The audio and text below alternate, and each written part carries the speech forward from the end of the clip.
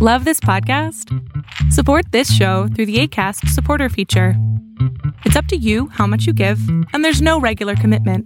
Just click the link in the show description to support now. Ever catch yourself eating the same flavorless dinner 3 days in a row? Dreaming of something better? Well, HelloFresh is your guilt-free dream come true, baby. It's me, Keke Palmer. Let's wake up those taste buds with hot, juicy pecan-crusted chicken or garlic butter shrimp scampi. Hello Fresh. Stop dreaming of all the delicious possibilities and dig in at HelloFresh.com.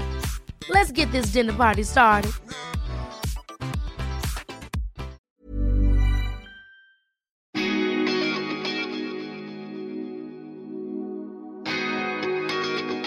Hi folks, I would like to introduce myself. My name is Payal and I am a traveler who also loves to meet people. And I think a blend of both is where this concept of melting pot has come about. In my Melting Pot series, I will be talking to lots of inspiring people from different parts of the world and also from different cultures, whom I meet during all my travels. The common factor between these folks will be the desire to follow their passion and make it a way of life. So step into this melting pot and enjoy the chats.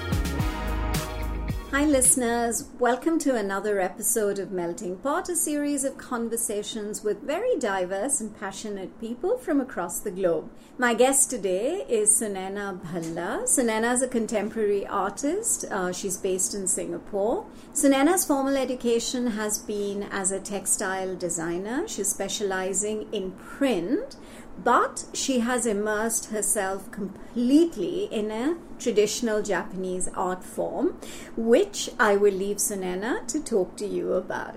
Hi Sunaina, thank you for being a part of Melting Pot. Thanks so much for inviting me, Payal. I'm happy to be here. Yeah, so before we sort of start talking about how you got into this whole Japanese traditional art form, I'd love to hear a little bit about you, and I'm sure my listeners would be curious as well. So you're originally from India? Yeah, well, I was born in Bombay but brought up in Delhi. So I've lived in Delhi all my life, well, at least growing years. I studied there and I graduated from the Polytechnique with textile design over there. And very typically had no plans of anything really in life at that time. And so I finished my studies and then I worked with Satyapol Saris as a designer for about a year. For those who don't know who Satyapol is, Satyapol is a very, very famous well-known sari designer, in India. Yeah, in fact, he's still one of the pioneers of print design. Which I think is... I love his designs even now. But yeah, anyway, so after I studied, I worked with him for a year. And then I got married, moved to Bangalore. And when I moved to Bangalore, there was I didn't want to do a job as such. So I freelanced. I did a lot of hand painting on saris and block printing on suits. So I kind of tied up with all the Mysore Sari Udyog in Bangalore, plus a couple of quite a few actually sari makers in Bangalore. So I did that for a couple of years, and then my husband actually got transferred to Tokyo. And Tokyo, well, he was supposed to go there for 3 months, and those 3 months kind of just kept extending into 7 years. Wow. So there was no plan really. I was supposed to go on a nice 3-month vacation, and I ended up saying, what the hell am I doing in Tokyo? And that's when I actually got around to looking around to see if I could study or learn something new, because I couldn't get a job as a designer. I couldn't speak the language, and it was not an easy place in those days. We're talking the late 90s. So it was just such an amazing place to live in. I was just enjoying myself. And then I had a baby. But during that whole time, I can't sit still. So I had to figure out what to do. So I looked around for teachers who would speak in English, who would teach me. So I did this short 6-month stint with a textile designer, a Japanese textile designer, who spoke very basic English. But she taught me some very interesting relief printing processes with rice paste and things like that, which was a brand new thing for me to learn. And I learned how to use these pigments and everything. And even today, if you ask me the name of those pigments, I can only tell you the Japanese names. I really don't know what there was in English. So I learned that for 6 months. And then I decided I wanted to do something more because there was only so much that she could communicate with me. It was a bit frustrating.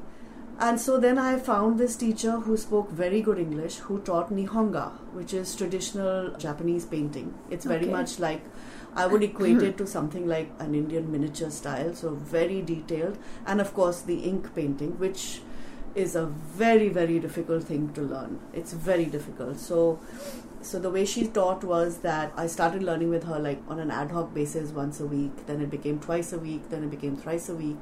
And so Nihonga, the way she taught me was the first 10 to 12 months, she only taught me ink painting with one paintbrush, which was a thick 1-inch paintbrush, round paintbrush. And she wouldn't let me graduate to color till I had at least done the basics in sumie painting. Sumie is ink painting. So I did that for a year and then I graduated to color. And so that's when I really converted from being a designer to an artist and a painter. And that just kind of continued to kind of reinventing what I was doing. So from design to painting to then coming to Singapore and doing a totally different kind of painting to what I'm doing now, which is totally conceptual, very different to anything that is. But are you still using the traditional Japanese art form? I mean, are you still applying that in what you're doing today? So, I've been told that my work has a kind of an echo of Japanese aesthetics. Okay. Just the kind of color palette, the quietness, the minimalism, that kind of a thing is evident in my work. But it's not a very conscious thing that I do anymore. I don't do Nihonga anymore because I don't paint. So, Nihonga itself is a traditional painting form, right. But I don't paint at all anymore. What is it that you're doing now which is different? So I'll have to give you a little bit of a background of actually the way it's happened is that when I moved here in 2003 to Singapore, the art scene over here was very quiet. There weren't that many galleries and I had been showing my work in galleries in India. It was a challenge because going from Tokyo to India to mount a show and try and communicate in those days where email had just begun. Again, I'm talking about 20 years ago. It was difficult, and I had a child at that time, and all of those things also. The logistics were difficult. So when I came here to Singapore, it was like I had a better audience. First of all, an English-speaking audience with a lot more Indians. So sorry, before you continue, did you, in those 7 years, manage to learn Japanese? Yeah, I used to speak much more than I do now, but I spoke passable Japanese. I can't read or write, but I could communicate pretty well at that time. Yeah. So I learned that. Okay. So sorry. Yeah. Okay. So you were saying. Yeah. So when I came here, again, the painting kind of morphed into something with much more Indian sensibilities. My cultural ideologies came to the fore because in traditional Nihonga there is a very strict rule to follow. There is a color palette, there is a style, there is even the subject matter is very, very traditional, and my sensei, my teacher, was quite particular about those things. So even if I wanted to, for example, use something like an orange, she would be like, in the color palette that I used to use, which is gouache paints, we didn't have an orange. So it was not even an option. So were they mainly muted colors? Yeah, very muted. It was like ochres and very muted greens and of course black ink and those kind of colors and shades thereof. Right. So when I came here again, it was like being freed, right? You don't have anybody overlooking, you can do whatever you want. And I felt like a great deal of freedom in creating. So I did a lot with paperworks, then I went on to canvas painting. I had a couple of shows at that time. But at that time, the art scene in Singapore was very, very small. And of course, no Indian art whatsoever. So I had a hard time trying to find places to show my work. So then I started collaborating with galleries in India and over there, which was much more successful. And then in 2009, I think, my daughter was 3 years old and she got diagnosed with type 1 diabetes. That kind of changed my life to a great degree because I had a 3.5-year-old with diabetes and I was injecting her every day, 10 to 12 blood tests a day. A lot of management happened. And so I had to, again, reinvent what I was doing. And I took a little bit of a break from exhibitions really, but I still kept creating work as and when I could. So basically for the past 10 years in my personal life, there's been a lot to deal with health-wise. And 5 years ago, I got diagnosed with breast cancer. And the first thing that the doctor told me was that I can't paint anymore because acrylic paints... Because of the smell. Yeah, well, I never used oils. I always used acrylic paints, but acrylic paints are also carcinogenic. And she was like, no, they go through your fingers. If you've got paint on your hands, it can go through your skin. So no painting. So I think that was probably the lowest point in my life when I was like, okay, if I don't paint, what do I do? And I had been thinking about going and doing my master's in fine arts because as a designer, the sensibilities are very different. So there is a very, very distinct line between a designer and an artist. Even though both are creative fields, in a designing mode, you're finding a solution. So there are parameters. You have a print parameter. There is a size to a screen print. There is a size that you're printing on. So you have to work within that space. But as an artist, there is a freedom and there is a thought process which becomes more important. So when I talk about conceptual art, the concept is so much more important than the outcome. Yeah. So that was, and I felt like there was something missing in my practice at that time. I was getting stuck. I was doing a lot of things like symbolism in my work, a lot of very direct concepts that I was dealing with in my work. So there was a lot of figurative work. There was a lot of flora, fauna, human figures, that kind of stuff. And I was finding that there was something missing there. So when I got cancer, I was like, okay, I can't paint anymore, so I need to reinvent anyway. I need to take a break anyway. So I did my master's from La Salle College and Goldsmiths University. So I got, it was a 1.5 year full-time program. And I graduated in 2017. And that actually totally changed my material, my outlook, my whole concept of what I was doing. And it's still evolving. I mean, I think that it's made a huge difference to my practice. And I was very lucky to get some really good supervisors who kind of taught me how to think differently about what I'm doing. So yeah, and that's where I am now, where I started using wax, whole spices, herbs, sugar, material, fabric, embroidery. I actually started collecting the used blood test strips and needles from my daughter's care regime, which is what I use now in my work. I've done some work with actual blood test strips and moly thread, and I've embedded spices into wax, and I've created installation work, which is something, the 3D effect was something I never did before. Yeah. So that's how it's kind of developed. Is evolving. You're listening to a fusion of stories recounted for the first time ever by some fascinating people from across the globe with me, Payal, on this very unique and special podcast series, Melting Pot.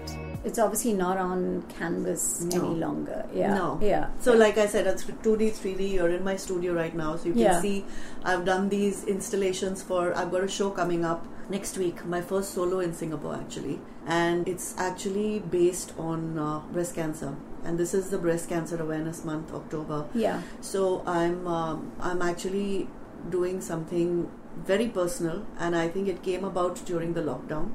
It was like I had no access to new materials, as in actual materials, and so I dug into my studio reserves, so to speak. Yeah. And I'm a hoarder, so I collect all sorts of nonsense. Yeah, it's because you feel like maybe I can use it for something or the other. Yeah. So I'm a hoarder like crazy. I mean, I've got pieces of wood, and I've got matchsticks, and I've got paper and fabric and blah blah blah. So fortunately, in January, I was in Delhi, and I had picked up this whole lot of handmade paper. And so I'm very nervous about using paper in Singapore because of the weather. And the mildew. So the stuff that I had actually got from Japan, I had got a whole lot of Japanese paper and everything. Everything got mildew within the first 6 months, and I had to throw away a lot. So that's why I was more comfortable working on canvas and things like that. So this handmade paper that I brought from Delhi this time, I was looking at it and I was like, okay, I can do some stuff on it. And on a side note, I mean, I forgot to tell you that I've been doing block printing as well. Okay. So block printing I was doing for 25 years because that's what I trained in. But I have been using blocks on canvas for a while as well. I create my own designs and I get the block maker to carve them for me. So in the past 6-7 years, I've been working exclusively with this one block maker in Delhi, whose grandfather had an atelier in the East India Company 150 years ago. So he comes from a long lineage of block carvers. His father has received 4 national awards for his block carving, and this guy trained himself to be an engineer, because in India the block making is now it's a dying sort exactly. Of so he has been working with Dastkari Hath Samiti, and that's how I found him, actually, through the Hath Samiti. And I've been working with him, and he So what is amazing. the Hath Samiti? The Dastkari Hath Samiti. Oh, Dastkari Hath Samiti. Okay, yeah. So I've been working with this guy for the past 6-7 years. I keep sending him my block designs, and he creates them for me and he sends them back to me. And I'm actually also in the process of writing a book about him and his work, and in collaboration with what I'm doing. So yeah, during this lockdown, I've got over 250 blocks, which are, most of them are my designs, some of them are his designs, which I use. And I run these block printing workshops across, I've done so many. In the past year or two, I've done them in the US, I went to Burma, I went to Australia and Indonesia. So I've been doing these workshops. I run some of them in my studio, I run them in various places in Singapore as well. So during lockdown, I just took all of it out and I started playing with it, and I started printing on handmade paper, which is again something that is not common. Yeah. So I started with printing on the paper, and then I started embroidering on that handmade paper. This is something that I actually started before lockdown for this residency that I did at this printing factory here called NPE. There is a residency, 3-month residency program, and we were supposed to do our exhibition in March, but lockdown happened, so that hasn't happened. That just kind of started me playing with handmade paper and embroidery on handmade paper and printing on paper and creating single edition works, because printed works are normally multiple editions, but these are unique works which cannot be reproduced, and even if I do reproduce them, they're not exactly the same because they're hand printed. So I did all of that, and then I met with the curator, actually, and he told me, he says, listen, you've been talking about the body and healing for so long in your work, but you're always looking at it from your daughter's perspective and looking at how you have been a caregiver, but I haven't spoken about my cancer at all in my work, and it's a very hard thing to do. And he kind of, I literally, it sounds cliche, but it was like a light bulb moment, saying, why exactly have I not spoken about it in my work? Why am I not addressing that part of my life, which was a huge life-changing part of my life, and I haven't addressed it. So then I decided to do that, and I created these self-portrait series, which are actually being shown in the show next week. Okay. As a small part of the exhibition. It's not the main part of the exhibition. I created images of myself and I embroidered on them. I printed them. So I got my block maker to carve out silhouettes of me in small form, like 3 inches, 4 inches, 5 inches, and I've used that in my work. I have used my own mammograms and my ultrasounds of the breast, and I'm creating works, printed works with embroidery of that, which is the focus of this show. That's and what is the title of the show? It's called Sharps and Such. Sharps and Such. Yeah. Basically talking about the needle, because it's been a very, very an integral part of your life, right? Yeah, it really is. Yeah. So transferring from my daughter to me and back, it's what my life is about, and it's very personal. So yeah, let's see where it goes and how it's received. No, I'm sure it's going to be received well, because it's your personal journey which you're finally sharing, and I'm sure there'll be, obviously when it's personal, then what you put into it is very different from doing it from a commercial point of view, right? Yeah. So you've commissioned yourself actually about yourself, in a sense, right? Yeah, absolutely. Wow, that's incredible. Good luck with that. Thank you. And so how many pieces are you, or will you be exhibiting? So there are a lot, actually. There are about 39 printed and embroidered works, which are small scale. And I'm doing video work, as well as a sound work, as well as an installation, and a tapestry work. So they're different types of work. Okay.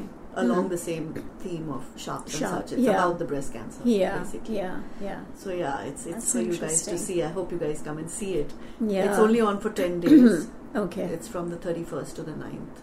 And then are you planning to take it to India, for example, or not? Are you going to travel with it? I would like to, but honestly, with the COVID situation and with just trying to even connect with people, I haven't got there yet. Right now, just this much as it's happened all in the last 2-3 months. So this year has been very packed with just creating.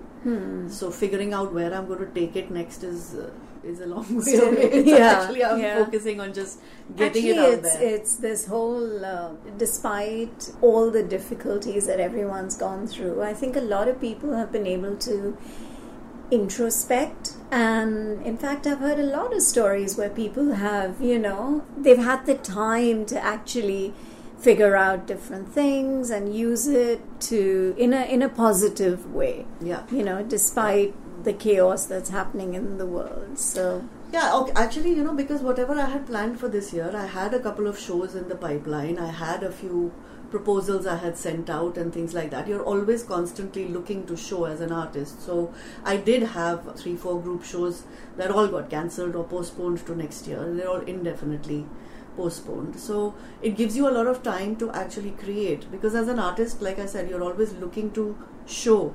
So you're spending a lot of time even applying for things or, trying to meet with people where you can show your work. And Singapore is quite small that way. So I've been focusing a lot. The lockdown has actually helped me to connect with people who normally would not have had the time to meet with me, and I would not have been able to connect with them.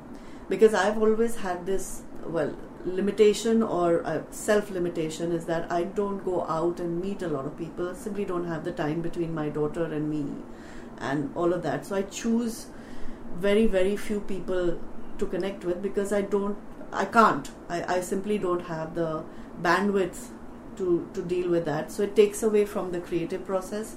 And for me, if I have 4 hours in a day to create or to myself, I'd rather spend them in my studio than go out and meet people. So it's a balancing act, and sometimes I end up doing more in my studio rather than going out and meeting people. Yeah. I mean, that's what you're passionate about. That that's what an artist is, right? Yeah. No, fascinating. I'm so happy that we got a chance to talk. And good luck with, I'm not sure if this episode will be out before your exhibition, but anyways, we'll be in touch, and good luck, and I'm sure there's a lot of positive things ahead for you. Thank you so much. Thanks for inviting me. Thank you. Sunaina has faced all adversities with so much courage and determination and just moved ahead with life, reinvented herself to be able to do just that. She is truly inspiring. Grateful to her for sharing her story on Melting Pot with such honesty. That's what Melting Pot is all about. Hope you've been inspired by Sunaina. Look forward to bringing you another heartwarming story. Until then, this is Payal signing off.